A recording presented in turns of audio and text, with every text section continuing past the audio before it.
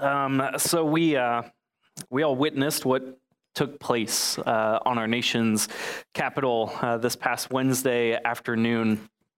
So we decided to suspend our teaching series on the book of Ecclesiastes. We'll pick it up next week. And this Wednesday, actually, we're going to have a brief message on the book of Ecclesiastes. It'll go live on our social media platforms at noon on Wednesday. Just a brief message to kind of catch us up, and so we can wrap up the series next Sunday.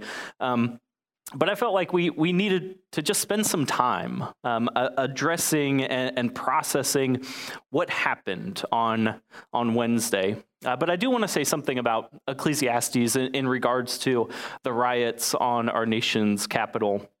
Ecclesiastes is a book that laments the fallenness of this world. A common refrain throughout the book is that there's nothing new under the sun. And the teacher of Ecclesiastes is trying to get us to see and acknowledge that we are not in the Garden of Eden, that we are not living in God's perfect will and perfect design for our lives and for this world. And I think Wednesday made that very clear to all of us. And so I've spent a lot of time lamenting this week, and I've had a hard time putting into words what I've been feeling and all the things of this week. So I've spent a lot of time just lamenting. I love this country, and yet America, we're not perfect. America is not immune to the consequences of sin and hatred and racism and violence and all of that, all the maladies that ail us under the sun. However, I'm still very proud to be an American. I'm still very grateful to live in this country where so many have given their time and their energies in public service and politics, where so many have given their time and many have given their lives in military to defend the Constitution against enemies, foreign and domestic. And so to see a mob descend upon our nation's capital, encouraged by our commander-in-chief, to watch the American flag be taken down, gallows erected outside, plans to kidnap elected officials. It broke my heart. And it was shocking, but at the same time, not really. Given the political rhetoric, given the divisiveness, given the rise of conspiracy theories and hate groups that have run rampant throughout our country. And so maybe you already saw some of these images if you were watching the news on Wednesday, but I wanted to show them to us again, because I don't think that we can quickly turn away from these. So some of the things that we saw: gallows outside of our nation's capital, a noose made out of journalists, reporters' equipment that was vandalized, a man wearing a Camp Auschwitz hoodie, and of course the Confederate flag being paraded about through our nation's capital. And then mixed in with all of these terrible, hateful images were the things that really broke my heart and maddened me about Wednesday. It was seeing all of these Christian symbols being used as a way to condone or worse yet, maybe even promote these actions. A man clutching a Bible, people carrying a cross that says Jesus saves, men that are known to be in an alt-right group, the banner that says Jesus 2020, and outside of the Michigan state capitol, a large cross was erected. These are not signs of salvation. Used in this context, these are signs of destruction. I think of the words of Beth Moore, an evangelical Christian teacher and preacher, and she kind of summarized how I was feeling when she said this. She said, "I don't know the Jesus some have paraded and waved around in the middle of this treachery today. They may be acting in the name of some other Jesus, but that's not the Jesus of the Gospels. Now, I probably, like you, I love those things. I love the Bible. I believe that Jesus saves. The cross is the primary symbol for our Christian faith. And yet, if Jesus ran for president in 2020, I would have voted for him. However, he never would have. And that's the thing that we've gotten so backwards, is that Jesus is so much bigger than a political party. Jesus is so much bigger than a political agenda. Jesus is so much bigger than America or any other nation. And whenever the name of Jesus has been used inappropriately to back a political agenda or a political party, it's always failed. And it has always hurt our witness as the church to be people of good news for the whole world. That when the Nazis tried to use the Lutheran Church to justify their anti-Semitism and the terrible things that they did, Dietrich Bonhoeffer was there to speak up and defend against it. When El Salvador tried to use the Catholic Church to justify and cover up their kidnappings and killings, Oscar Romero was there to stand against it. In America, it's been the Black church. There's Martin Luther King Jr., and before him was Richard Allen in our own Wesleyan tradition. Frederick Douglass, John Lewis, John Howard Wesley, Reverend Barber, the list could go on and on and on.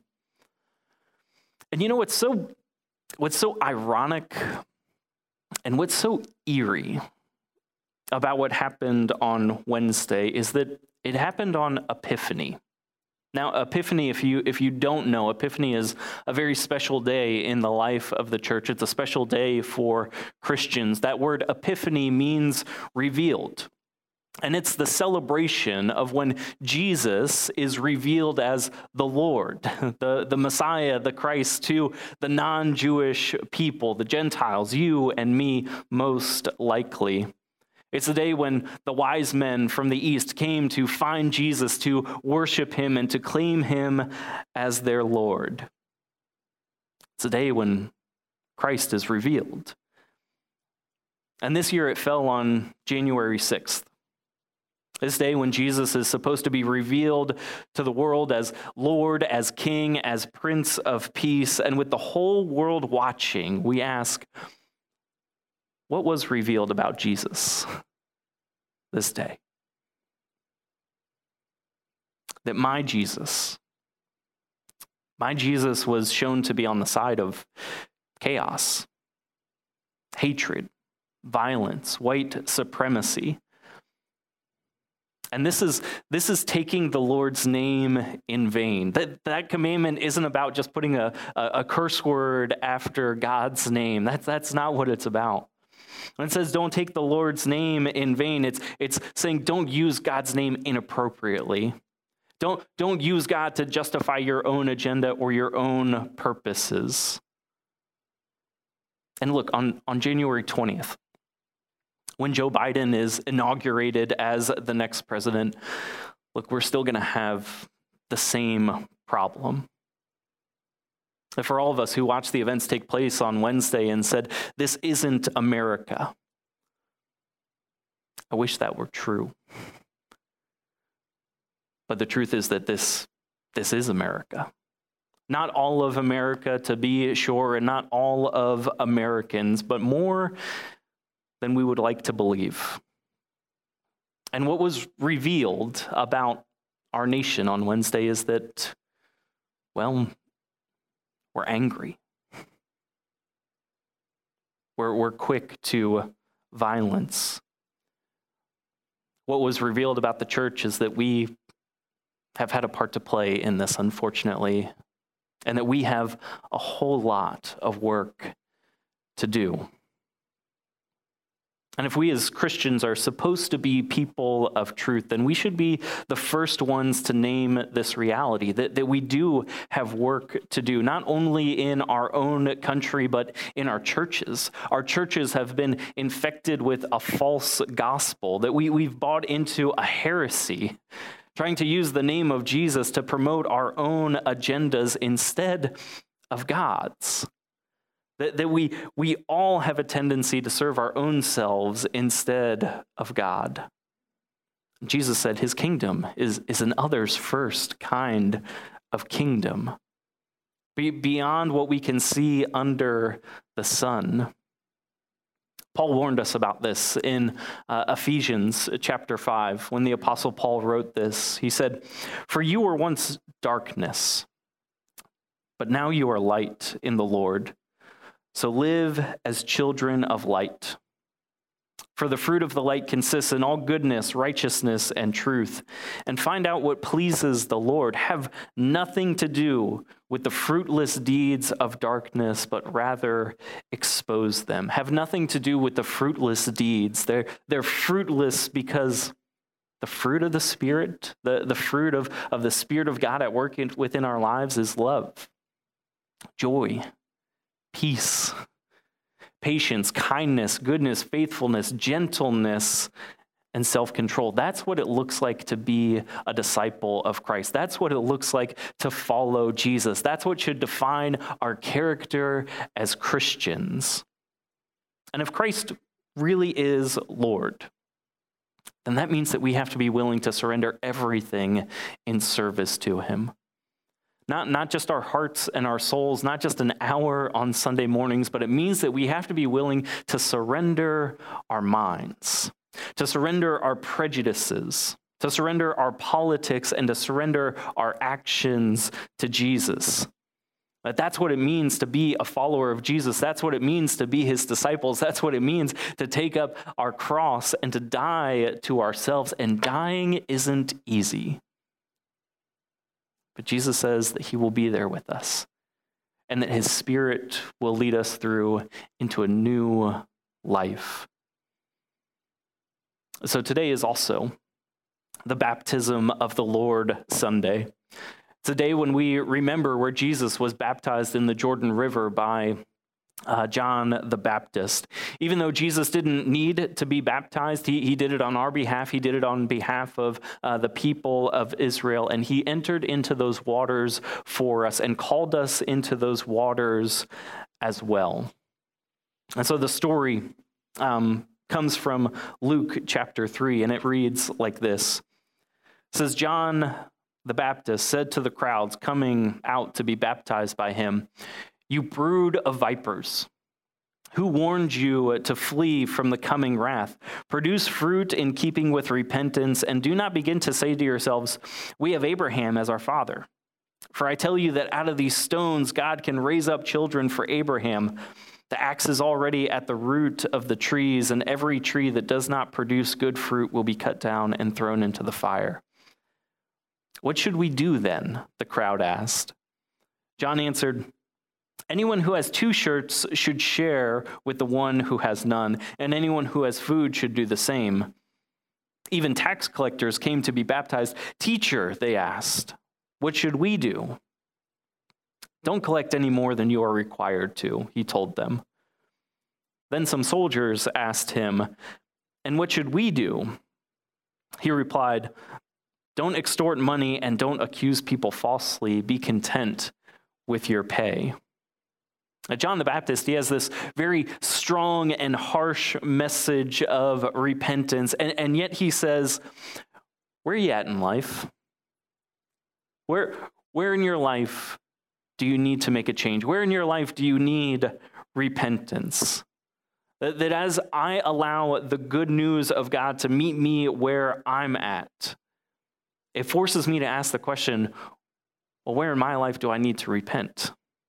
What practices in my life do I need to ask forgiveness for? Where in my own life have I withheld from my neighbor? Where in my life have I failed to love my neighbor as myself? I'm a white Southern follower of Jesus.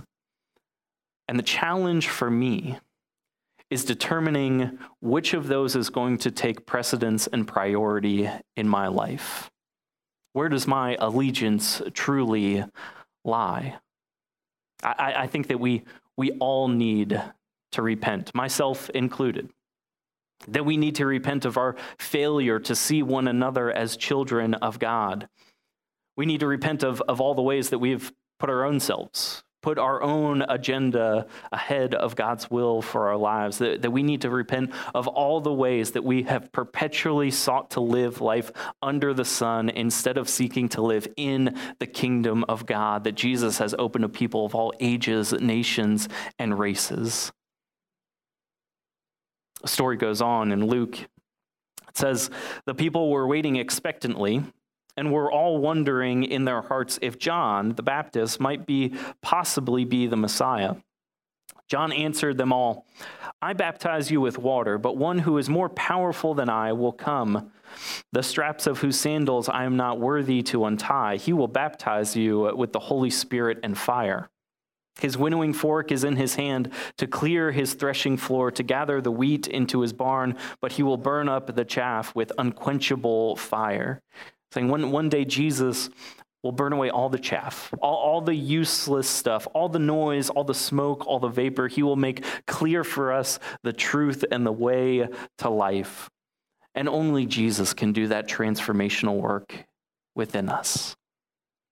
It goes on, it says, and with many other words, John exhorted the people and proclaimed the good news to them.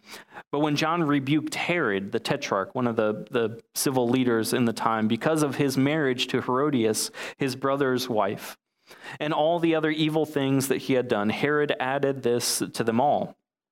He locked John up in prison. Our discipleship, our following of Jesus, it does come with a cost.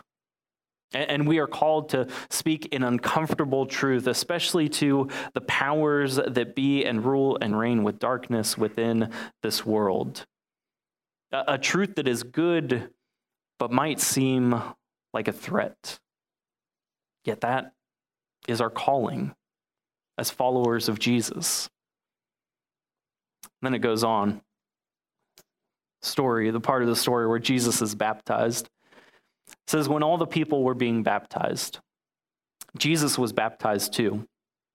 And as he was praying, heaven was opened, and the Holy Spirit descended upon him in bodily form like a dove. And a voice came from heaven, you are my son, whom I love. With you I am well pleased. Following those hard words of truth come the words of grace. Yes, we do need to repent. We have fallen short. Yes, the church has not lived up to the glory of God that God intended us to live up to. However, at the same time, a word has been spoken over us, a word of grace and love. We have been called to a higher standard. We have been called to a higher mission, and it's propelled by the love of God. You are my beloved. As a United Methodist, we follow this same pattern that we see here. We're called to repent. And when God calls us into a new way of life, it means that we have to turn away from our old ways of life, our old patterns of doing life, our old patterns of thinking, our old prejudices, our old ways of seeing the world and seeing one another. Also that we can follow more truly in this new way of Jesus, which is totally, radically different from anything that we could come up on our own. That it is truly good. And that repentance is always met by love and grace, but a love that continues to work within us so that we can show forth love to others, a grace that continues to transform us so that we can be more graceful people. Whenever someone is baptized in the life of the church, in our church, they're baptized into the life of Jesus, his death and his resurrection. They're asked, and we'll have a moment to respond to these questions later at the end of the service. But we're all asked these questions as followers of Jesus. Do you renounce the spiritual forces of wickedness? Reject the evil powers of this world and repent of your sin? Do you accept the freedom and power that God gives you to resist evil, injustice, and oppression in whatever forms that they present themselves? Do you confess Jesus Christ as your Savior? Put your whole trust in his grace and promise to serve him as your Lord. Top priority. In union with the church, which Christ has opened to people of all ages, nations, and races.